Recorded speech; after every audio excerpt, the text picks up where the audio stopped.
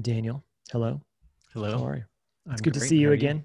Oh, wow. I'm sorry. I just talked right over you there. Oh, no, that's fine. I'm good.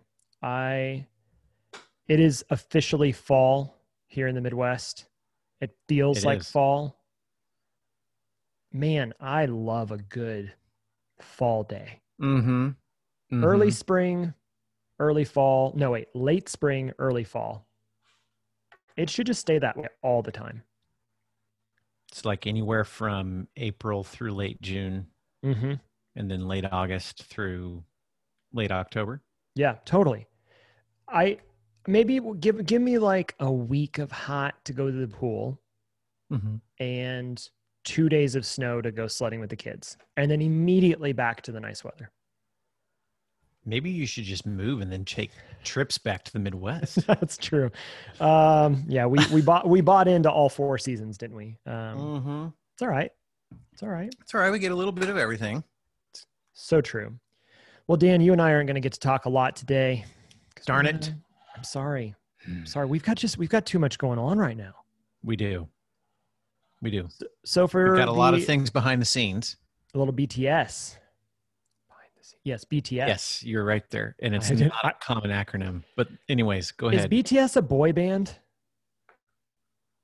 I think BTS is a boy band, like I have no idea. BTS. Yeah, totally. It's a boy band from like where are they from? There's a Korean, Oh, South Korea. K-pop. It's K-pop. So this, to be clear, if this is your first time listening to Option 5, we know nothing about K-pop. What we do, Dan was just like, I just don't follow a lot of mainstream culture in general. So, yeah, BTS, um, way over my head. but the other BTS, the behind the scenes of Option 5 and Crema, is that we have a lot of cool things that are coming soon. We're working on some major updates to the podcast and to our content. And so I mean, it's an RBD, so GR. Did you just like, It's a really big deal, so get ready. oh, wow, man, we're too old for this. We can't do this. GDPR? I know what, I mean, like we can go with that. API. Okay, we'll stop with the acronyms. Yep. So what we're going to do today, we're going to actually throw it back to the archives. There has been over 60 episodes on Option 5 so far, and a lot that we've covered. Talking about a lot of different topics, but I think a few episodes stand out as kind of like the basis for a lot of the things that we think about and believe when it comes to product teams and the best way that people can work together. And so today I want to throw it back almost to the beginning, not quite the beginning. Pretty close. I mean, literally within 6 episodes. I mean, less than that. It was episode number 5. Are we Which but the zero? I I think know zero we kind of counts. messed that up. Anyways, it is, and then we have a bonus in there, which is technically episode number 6, but we called it bonus. I don't know. I don't know how. We're not great podcasters, so I think we do what we want, Which maybe is why we are great podcasters, George. I like it. I like the confidence, Dan. Well, I mean, if you don't know what you're doing, you might as well walk in confident. Option 5 right there. That's right. So let's go back. Episode number 5 was product teams versus craft teams. This is a pretty core element that we've come up with over the last 11 years of how we think about cross-discipline, cross-functional teams and how those are balanced by giving people a space to learn and grow in their skill or their craft. So, is there any other setup for this episode? You want to just throw it right in and let them experience it?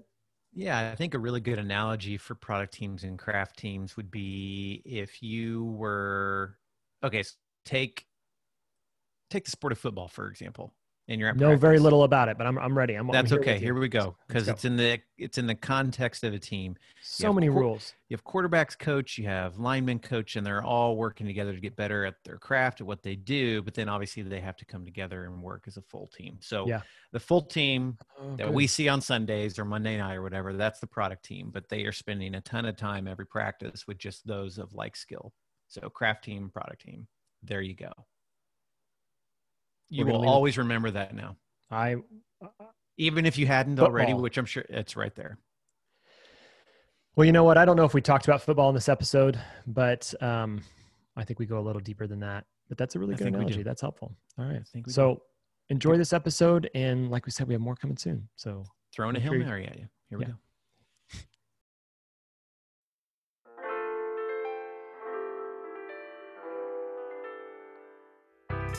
From Crema, this is Option 5, a podcast about product and innovation teams and how they take the leap to say yes and figure it out. I'm George Brooks. And I'm Dan Linhart.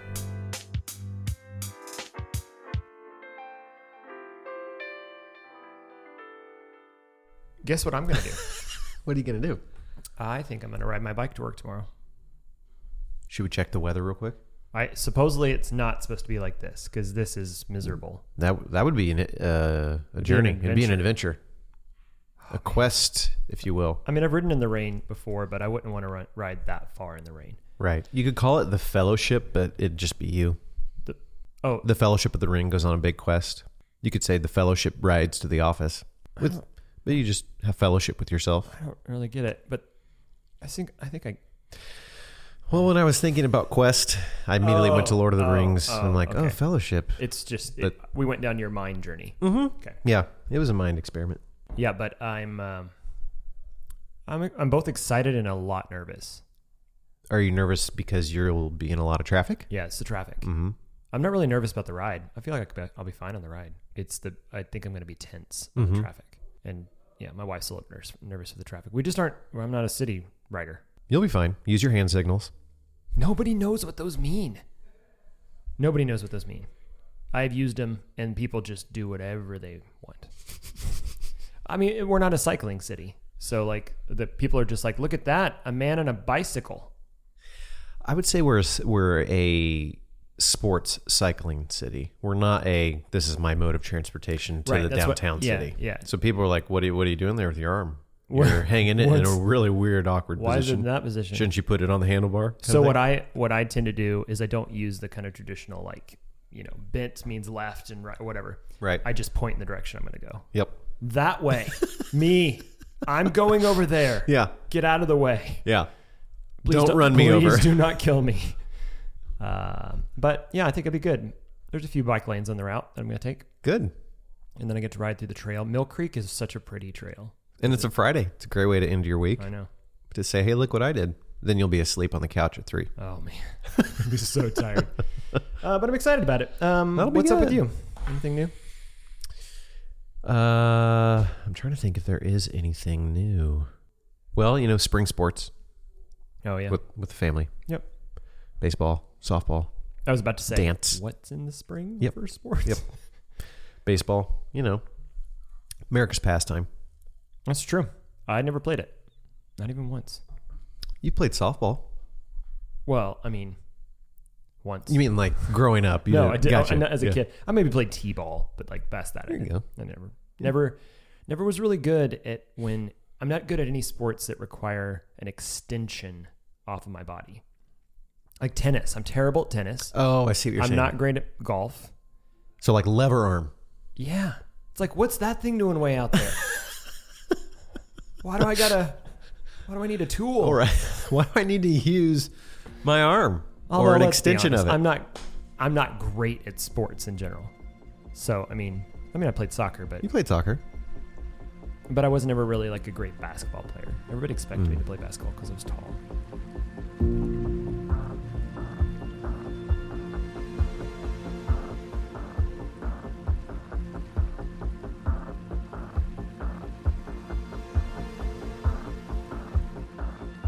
Let's jump into it. We've been talking about product teams, which everybody knows. If you haven't listened to our previous podcasts, I would encourage you to go back and check them out. A recap of what a product team is basically small, collaborative, cross-discipline teams. And for us, that's mostly based around technology. Right. So it includes designers, developers, strategists, product managers, test engineers, all working together in their kind of individual skills. In the skills. You've got mad skills, man. to get to a common goal, a common outcome. So I'm going to call it out. I'm pretty nasally today. And if you hear a sniffle, if you're listening, I deeply apologize now. It's life.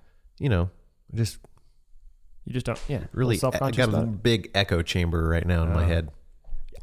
Your head just looks like it would have an echo chamber. I sound pretty flat, which cross-discipline teams are also. They're flat. There's not much of a hierarchy. I think that's a good thing. So product teams tend to be small. Yeah. We've mentioned anywhere from 4 to 10 practitioners on a team, typically led by a product manager, and that's really about it. So they're pretty flat. There's not a lot of hierarchy. There's not a lot of siloed departments that report to one another or are passing things over the proverbial wall like an assembly line. They're working together. Picture a team around a table. In front of a whiteboard. In front of a whiteboard. We've also used the analogy of like no more people that can fit around, 2 pizzas? Yeah, that you can feed with 2 pizzas. Things. Yep, absolutely. And and so one of the biggest benefits of that is just that shared knowledge of if I'm a programmer and George is a designer, which he happens to be a designer. I am not a programmer. So, even project manager. Right. Is I get to bring my knowledge to the problem we're trying to solve. You get to bring your knowledge, and it's all together in one group, one team. Yeah, and instead of having maybe kind of clearly defined structure in the sense of like, it's that adage of not working from a large specifications document. Instead, you're working towards everyone trying to solve problems, right? Not as they come. You are planning ahead, but it's less prescriptive. Is that right? Which is why the process we practice within our product teams is agile. Right, which it's people over process. Yeah, right. Absolutely. And working in small chunks so that we can solve problems quickly, but not get pigeonholed or handcuffed to a large document that may be 6 months worth of work, but you get to the end of it and you realize you built the wrong thing. Okay, so that's a product team. What we found as we started to put together product teams was that you have this issue when you're small. It changes depending on your size. I'm kind of dancing around here because because it is different depending on how big your product teams are or how many you have, and we'll talk about multiplying product teams another time. But how many people you have going in your company probably is a better way to say it rather than just in the product team. But when you're small, let's say you're a startup, a lot of times you'll only have one of each of those roles. Right. And so you don't really have to worry too much about kind of what to do with departments yet. But as you grow, the easiest thing to do is to start to see, similar people of like skills kind of tend to group together. Right. And so we're going to kind of let that happen, or we're going to actually institute it and we create departments. I would say that we're pretty strongly against the adage of creating strong siloed departments. Right. And so, but departments traditionally have been kind of grouping of skill sets. So it's the design or creative department. It's the IT or the development department. It's then there's testing over here. And then of course you throw things over the wall until something gets done. Right. And it doesn't get done effectively, which is why we believe in product teams. So as you build a product team, or you start to build product teams that are working cross-discipline, you have a risk. I don't know that I might have jumped a little bit ahead there. Well, let's back up a little bit. Okay. Thanks for doing that. So as you get bigger, and I'm going to use a sports analogy. So follow me here a little bit. I'll try. It's going to be hard. So sports that have very few players on the field typically have a lot greater room, a lot greater flexibility for autonomy and being able to play outside the rules a little bit. Not necessarily like they can foul when against a rule, but if you've got a basketball team, you've got 5 players. Yes, they have plays. All basketball teams have plays they're going to run.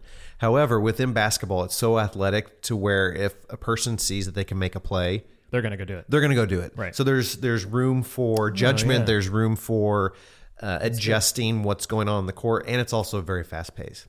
You move to football, you've got 11 people on offense, you've got 11 players on defense. Right. Very regimental plays. Right. If you've got a receiver that's supposed to run a 10-yard out, they're to run a 10-yard out. If the quarterback says, hey, we're going to go on 2, hike on 2, you go on 2, you don't go on 1. The quarterback's expecting you to be where you're going to throw it. There's more people. You're going towards a common goal, towards the end zone, but you have more people to move in a specific way.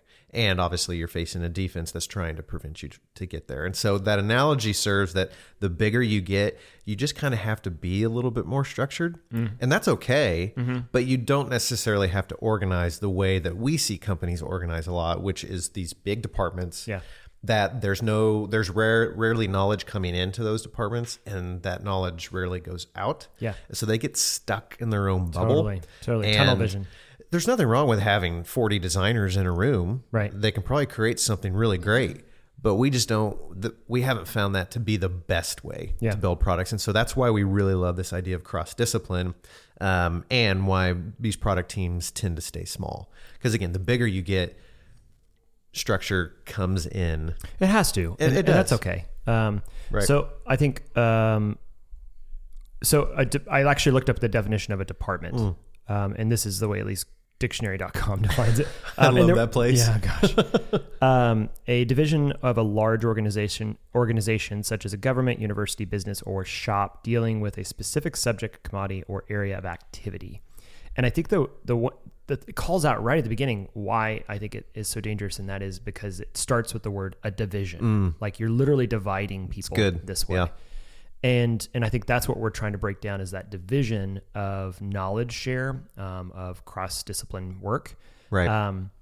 But when you do then start to get into product teams, which are cross-discipline in nature, so you're working with other people that aren't like you, there is a risk. And I think that risk is primarily that you then start to get siloed inside the product team. And I hope that makes sense. What I'm trying to say is, if I'm a designer and I'm the only designer on a product team, I start to kind of get in my own head of whether or not I'm doing the best job a designer can do, because I'm the only designer there. Right. Right. And I think a lot of startups deal with this, or small companies deal with this, when they only have one person in a role.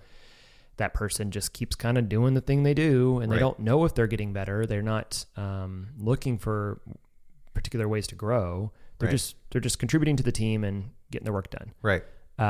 But a risk with that is that they're not growing, and they're not actually maybe staying relevant, or they're not actually pushing the team to be doing what's next. Right. You know? And I think that's a risk when you're working in this product team method, if you will. Yeah, and I think we would agree with the old saying that the sum is more important than the whole is more important than the sum of the individual parts. And so when you're looking at a product team, they're working towards that goal, which is the sum, the complete product, the complete vision, whatever you have there. But at some point, the individual has to do their work, their task, their part of that project really well in order to get there. Yep. And so when they go away to work on their individual task, if they want, I wish I had someone to collaborate with to give me feedback on this UI I'm designing right now, or this code. Yeah. I can't go ask the product manager. I can ask the product manager about the vision we're marching towards, but he or she can't give me feedback on my craft. Or if they do, it's not specific about like nerding out on how to be really good at the technical aspects of what I'm doing. Right. And so at that point, that's where that risk comes in of being on an island within that project. Yeah. And so that's why we are talking today. Yep. You want to transition? About how we train and get better at those through craft teams. Craft teams, yeah.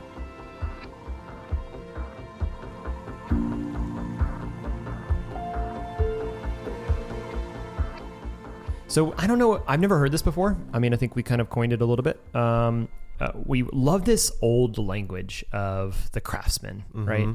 That it was the people that became really good at their skill and they spent a lifetime doing it. The master and the apprentice. Yes. And actually we kind of use that language. We want our practitioners to become masters of their craft. And then we have apprentice programs to put people in the kind of track to get there themselves. Yep. But we don't want to let this slip into becoming departments, right? Right. We do want to give them space where they can meet with their other peer practitioners. And for us, that happens to be, or I guess traditionally the departments that you would see in any other company would be the craft teams that we've created. So whether it's dev or design and creative, marketing, sales, product, production, engineering, right. Some of these, that role could go into whatever that company does. Right. And I think the difference is that in a lot of large companies, departments or divisions are executing together. Yeah. where our craftspeople aren't necessarily executing products together. That's right. They are working together to get better at what their craft is. So they're coming away from their product teams and kind of sharpening each other. Exactly. Right. So how do we think about people becoming experts in their crafts? I think I want to jump into that first, and then we can kind of go back to how they do that. But yeah, I think a question that I have is what's an expert? I think it's a really maybe tricky question, because what's the you're an expert when you've spent like so many thousands of hours. 10,000 or 5 years, which I think was debunked recently. Somebody scientific proof. I don't know. I'm now going, the internet said, right, basically. And it probably depends on what you're mastering. Yeah. Like if you are Yo-Yo Ma, it might take you 15 years to get to where he's at. But if you want to master, pick something. Rubik's Cube. You can go on to YouTube and master it in a matter of a week. Yeah. Well, I tried it. It wasn't quite that fast. So there's varying degrees of masters and how long it's going to take. But I think what you were going, was it 10 years, 15 years ago? Yeah. Some guy wrote a book about, takes 5 years, basically 2,000 hours per year. Right. And 10,000 hours gets you to be a master in 5 years. That's right. The challenge that I have with that is that assumes that you pass a threshold. Mm-hmm. You achieve an end goal of becoming master. And I don't know anyone who I would actually consider master in whatever it is, whether it's sports or martial arts, or I'm thinking of like areas that I think of like masters that you would actually refer to that way, or, master electrician or whatever that is. None of them would go, I've reached my peak, this top, and I have nothing else to learn. I have nowhere else to go. I know it all. Every master would say, I've only scratched the surface of what I could know, I think, if they're really, truly a great master. Right. And I think that's the kind of vibe or the sentiment we want to cultivate inside our organization, and what we think other people should do as well, is to really teach people to become learners, constant learners, constant practitioners, constant sharers. So not only taking the knowledge and using it for themselves, but I think the greatest masters share their knowledge. Mm-hmm. And so how do you create this environment where people are learning all the time? Right. They're becoming better at it by doing it, and then they're sharing it with each other so that they're all fostering that expertise. And I don't know about you, but I feel like the people that I've met or have had interaction or conversations with in the past, the ones that strike me are truly like really good at what they do, is that they have become very resilient people when it comes to failure. Yeah. They're very high learning. They don't fail. If you're a competitor and you are competing, failure it stinks. It really does. No one wants to lose. Nobody wants to fail. But they bounce back really fast. They ask those key questions of what went wrong, how could I have done it better, and what am I going to do different next time? And it's almost a quick habit, like failure, and immediately they start asking that question. And I feel like in order to become a master, you are open to sharing your failures so that others can learn from you, and you quickly adapt and make adjustments depending on what happened in that project, or maybe it's a side project at home, situation, whatever is you are a highly resilient person. I liked I think you told it to me recently, and I feel it because I've been doing my cycling, and it's really about your recovery times start to go down. Right. I think that's a good analogy, because like when you're working out and you first start working out, it wrecks you. Mm-hmm. And it wrecks you for a long time. You're like, man, it has taken me a good day to recover from that workout. Right. And then the more you work out, it still might be really hard. Like you're still huffing and puffing during the workout. But what you're able to do is to say at a certain point, it's like, oh, that only took me a few minutes to recover from that activity. And now I can go and do another round, or I can do more. Right. I can push myself further. Yeah, that's the biggest indicator of whether or not you've made progress or you're in shape, is how quickly you recover. Yeah. Because it's still going to be hard. Oh, yeah. Sprinting 100 meters is not easy. I mean, and you may get fat. Sorry. You may get faster, but you're still running fast. Yeah. And you're going to be really tired. Oh, yeah. But instead of recovering in a minute, maybe you recover in 30 seconds. Yeah, that's right. And I think that same thing applies to continually working towards being an expert. Mm-hmm. So we kind of saw this naturally. And I think, honestly, I don't know that we instituted this. I think our teams found that they needed to do this. Mm-hmm. And then as we started to see a couple of our crafts coming together, sharpening each other, then we started to encourage, you know what, all of our crafts need to do this. Right. Meet together. Yep. Mm-hmm. So we have a couple different methods or ways that we would encourage people to consider fostering this. Right. We kind of have what we call our craft chats. I don't know that we actually call them that. I called it craft chats because each one of them calls it their whatever chat. Right. So we have strat chats, which is strategy chats, dev chats, designers chat, PM enrichment. Well, the product managers have to make it more fancy, right? And basically what they're doing is every couple weeks, I think it's every 2 weeks. Some of them maybe meet more often than that. They get together on basically a regular basis. So it's the discipline of meeting regularly. Mm-hmm. It's all of the people on different product teams coming out of the woodwork of their product team and meeting with each other to share what they're learning, right. share what they're doing, share what's working, what's not working. Sometimes I refer to it as like sharing war stories. Mm-hmm. Like, here's how this battle went really well and right. why it went well and what we thought, everyone else should know that they should do this. It's kind of like the scientific method. You learn something and then the scientist publish your results. Results. You share what you learned. And the same thing goes for these teams. They're sharing what they're learning. Now, we've had to kind of put some structure in place, or we've encouraged some structure around thinking about, like, think ahead about what your agenda might be for that conversation. Right. Who's going to lead a conversation? Who actually learned something new? Because otherwise you tend to kind of sit around and go, well, things are good. Yeah. Works fine. But if you have something like, hey, I read this article, or I just tried out this new framework, or I learned what not to do. Yeah. Which can be just as important. Or FYI, this failed. This client did not like the way we did that. Right. And so immediately the rest of the team can go, all right, note to self, don't do it that way.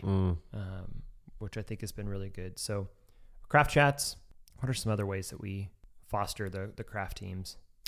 Well, talking about professional development in general, we probably caught on to this, probably six or so years ago, is that, you try to engage in some traditional ways of learning, which are not bad at all. Yeah. Whether it's just one-on-one coaching, conferences, that's a big way to learn, online classes, webinars, tutorials, that sort of thing, continuing education. But you can't do a one-size-fits-all type of professional development program, because everyone learns differently. We've had instances where we want to send this whole group to a conference, and maybe it's a group of 5 and 3 want to go to, or like, do not send me to a conference. I cannot stand conferences, but I would gladly do a self-guided tutorial. Right. And so why I don't want to be around thousands of people. Right. Yeah. Why force someone into a way of learning that doesn't fit them? And we discovered that early on in our interview process. We asked, hey, what's the best way you learn? Right. How did you go about learning this new thing? Or what have you learned that you didn't know 6 months ago? And then listening to how they learned that, and you quickly were like, okay, this person is an on-the-job, hands-on learning, or this person loves to read. Yeah. So you just have to take a really customized version of professional development. And then that led to craft chats. And then others go to, again, I just want to do a tutorial and then tell you what I learned. Yeah.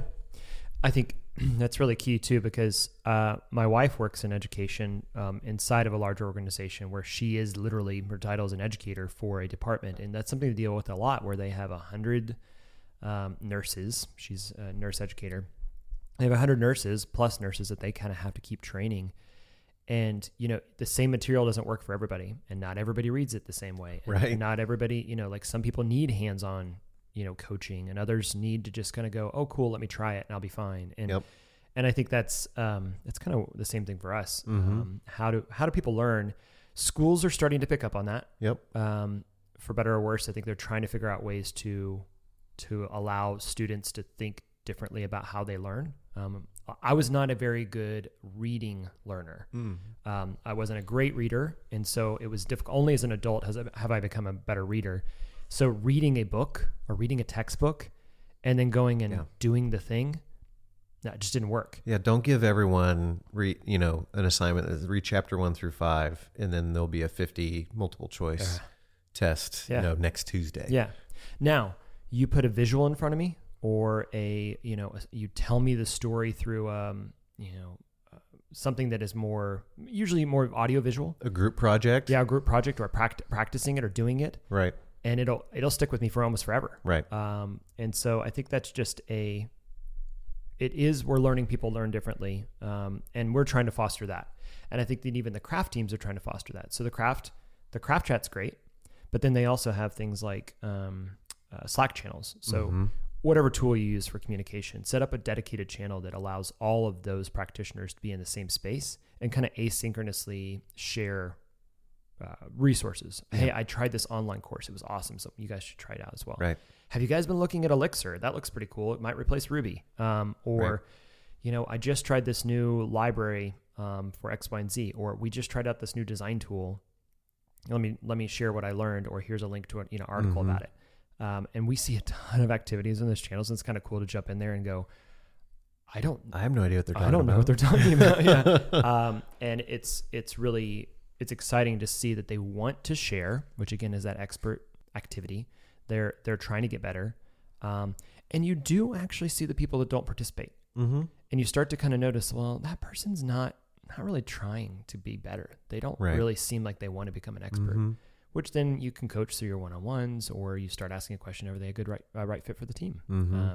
And it creates a safe space for people to ask questions of like, does anyone know how to do this? Yeah. Because a lot of times, especially if you're new, the last thing you want is to immediately start and be like, does anyone know how to do this? Yeah. But if you can create that safe space because you have a culture of learning and a culture of getting better and a culture of people admitting, I don't know everything. Yeah. Actually, I know very little, but I'm learning fast.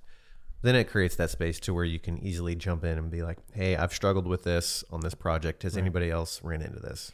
And I think it fosters that people want to help. I think a lot of cultures that I've heard about, it's like you get the one guy that's just like, I don't have time to help you. I don't want to do that. It's like, well, don't get me wrong. There are days when it's like, hey, I can't do it right now, but let's meet tomorrow and I can walk you through it. You start to just see that the culture itself is just everyone's helping each other become better. Yep. Who doesn't want that culture? Who doesn't want that company? And then I think one last thing is, and you kind of already touched on it, but those peak events. Some people do like to go to events together. It might be small. So we have a lot of meetups around town. Yep. So our UXPA, our UX meetups here, there's dev meetups. Yep. JavaScript meetups. Yep. Mm-hmm. And we encourage people to go to those together. Yep.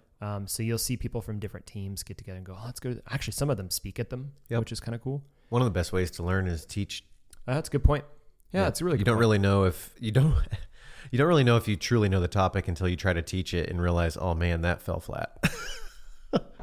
What are you saying? What are you saying? This podcast isn't working? I'm teasing. No, I've been in those situations before. People ask you, can you present on this? And then you realize, I probably don't know as much as I thought. I have no idea how to communicate what I know. Yeah, that's a good point. People do go to conferences together.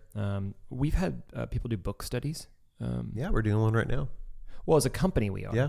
But I think even on the craft teams, I've seen them go, let's review this book. Or the sales team has done that. Yep. The product management team has done that. Yep. And so that's been cool to see people say like, oh, do we all agree this might be a good resource? Yeah, cool. Let's read it together and have a conversation. It does help when you come back together in a dev or one of your craft chats meetings and you have kind of a reason to regroup and talk through a book or an article or video series that you're watching or something. Yeah, and I guess that last one, taking an online course together. There's been a few people that have done that and gotten a lot of results out of it. Masterclass, yeah. What else? That it's pretty basic. I think what I've found is that as I've told people that this is what we're doing, they their eyes light up like, that's really cool. Like, either I am siloed into my department, so I'm only on a craft team, which means that I don't ever talk to the other person that's going to have to deal with what I'm doing. Right. Or I'm stuck working with this small collaborative team and I can never get out to figure out what the rest of the world's doing. And am I actually good at my job anymore or, whatever. Yeah. I think for me, looking at, craft team versus product team, the craft team is that safe place. It's the community of people that are like you. And in this instance, it's people that have the same skill. Yeah. To where you recharge, refresh, get better, investigate something new. And then the product team is where you get to go out and practice. That's where the rubber hits the road. Go do. And I get to work with people of diverse trades, diverse crafts, building this really awesome thing. And then I get to look forward to the next time I get to go back to those people of the like skill, that community, and then get recharged and go back out again. So good. It's a good recap. Well done.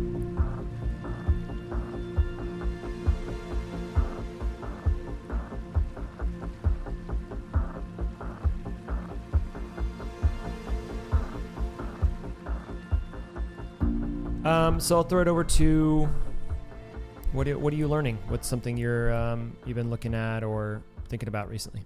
Well, I just got done with that one book I mentioned on a podcast. Oh, the diversity? Mm-hmm. The Minority Experience. It's really good. Just, again, a lot of good thoughts of the reality of diversity, the goodness of diversity. The 3 Ps he mentioned are pain, past, and oh goodness. Nothing like calling yourself out on a podcast. Pumpernickel? Regardless, he just gives really good thoughts on, here's a reality, and how can you create a company, an organization that's within a broader... Participate? That's not... Are you looking up P words? No, pain, past. Power. That's what it was. Power. That those things exist, and they're never on equal terms between people. It could be, I mean, you could say race, ethnicity, nationality, but it could go the gamut. They're never on equal terms. And so how do you look at that reality, point out the goodness of it, but also point out the elephant in the room of like, okay, this aspect is not good. How can we change that? How can we create structures, situations, cultural change to make that better? It's really good. I'm still processing it. It's one of those where I don't think there's going to be... That's a lifetime processing one, yeah. I don't think I have any immediate changes. I'm still just like, that was really heavy. I gotta go. I need to sit on that a little bit. Yeah. That's good. So it's really good. I don't have anything I'm actively reading kind of, related to design or product right now. I've got some other books that I'm reading, but not really related to this stuff. I'm always listening to podcasts. I'm working through one called Without Fail, which is from Gimlet Media. I love it because it's based off of kind of, it's the stereotypical interview successful person, but instead of the interview being about like, tell me all your successes and how you got there, it's like, tell me what failures led to you getting there, or what hard things led to you getting there. It goes back to what we were just talking about a bit ago. And one of them was talking to what was it? She was like head of HR basically for Netflix. Yeah. Patty McCord? Terrible with names. Yes, sure. I definitely know it was Patty. Talking to Patty and like we know her. First name basis. I'm so bad at that. Anyway, so she's famous for being the individual who wrote the Netflix culture deck, which went crazy viral a few years back. It's probably been several years back now. And it was them thinking about a different way to define their culture, and really, really smart. HR for such a long time has been fear-driven. Right. Rules, policies. It's policies and rules that are basically put in place to avoid the risk of getting sued. Yeah. I mean, that's really what it came down to, is HR was there to protect the company from getting sued. And she kind of took a step back and said, that's absolutely ridiculous. Right. Like most of the people you hire, if you hire well, want to make your company better. And you should just give them the benefit of the doubt. That's what they're trying to do, instead of locking them down with rules and policies that say you can't do this, you can't do this, can't do this. And then create a culture where everybody's afraid they're going to break a rule. Instead, create a place where people can experiment and try things and fail. And, but she kind of went in, the title of the episode was about firing people. And she went into, there are times where you're going to have to make a hard decision to say this person no longer is a fit for the team. Not because they're not doing a great job, but sometimes just because they're not the person that's going to get that team to the next level. They're not the person that's going to take you where you need to be. We haven't had to do a lot of that. And so it was just a good reminder. It was just a good kind of like, oh, that's something to think through as we get bigger. That will be a part of our equation, is how to think about when people have to stay or go. And yeah, just a good exercise for me mentally. She tied it to I've sent this to you, so you listen to it. There were practical tips on when you navigate a conversation like that, but it tied back to preemptively reduce the amount of times you have to have that conversation by hiring really well. Yeah. And I think that I caught on to that of, if you don't want to have that conversation, she didn't say this, but it was in my own head, I'm kind of saying, yeah. If we don't want to have to do that, let's continue to hire really, really well. Yeah. And we see a lot of agencies, maybe not always product, but I'm sure product does that as well. But a lot of ad, communications, marketing, PR, big agencies, they tend to hire a bunch of people really, really fast when they get a contract because they just need bodies. And then they lose that contract and they have that big gorilla client and they go, well, we don't have any place for all these people. And so they let all these people go. And that hiring and firing, it's usually, and a lot of times they've hired maybe some of those people are right, but not all of those people are right. Right. We tend to be more of a company that hires slow and kind of handpicks each person so that we don't have to let them leave. So I thought it was good. I'm trying to soak those things up and learn how to be a boss and how to be a business owner. How to do this stuff well. Yeah. But, well, I think that wraps it up. I think this was a good one. Crafts and product teams. Craft team, product team, learning, executing. Doing both. Do it well. Hey, we'll see you around the office. See everyone. I'm waving through the microphone. I never know how to wrap up the podcast. That's why we have a canned outro. And scene. Thanks for listening, and I hope you enjoyed today's episode. Please leave us a review on iTunes, and if you think about it, would you give us 5 stars? That helps us out a lot. This podcast is edited by Larissa McCarty, with help from our growth team, Gabby Brotherton, Nate Olson, and Alexa Houston. Check out our show notes at option5podcast.com. Crema is a digital product agency that crafts product teams that design, build, and ship innovation to the world's top scaling companies. We believe that creativity, technology, and people can change the future of business. Learn more about Crema at crema.us. I'm Dan. And I'm George. And you've been listening to Option 5 by Crema.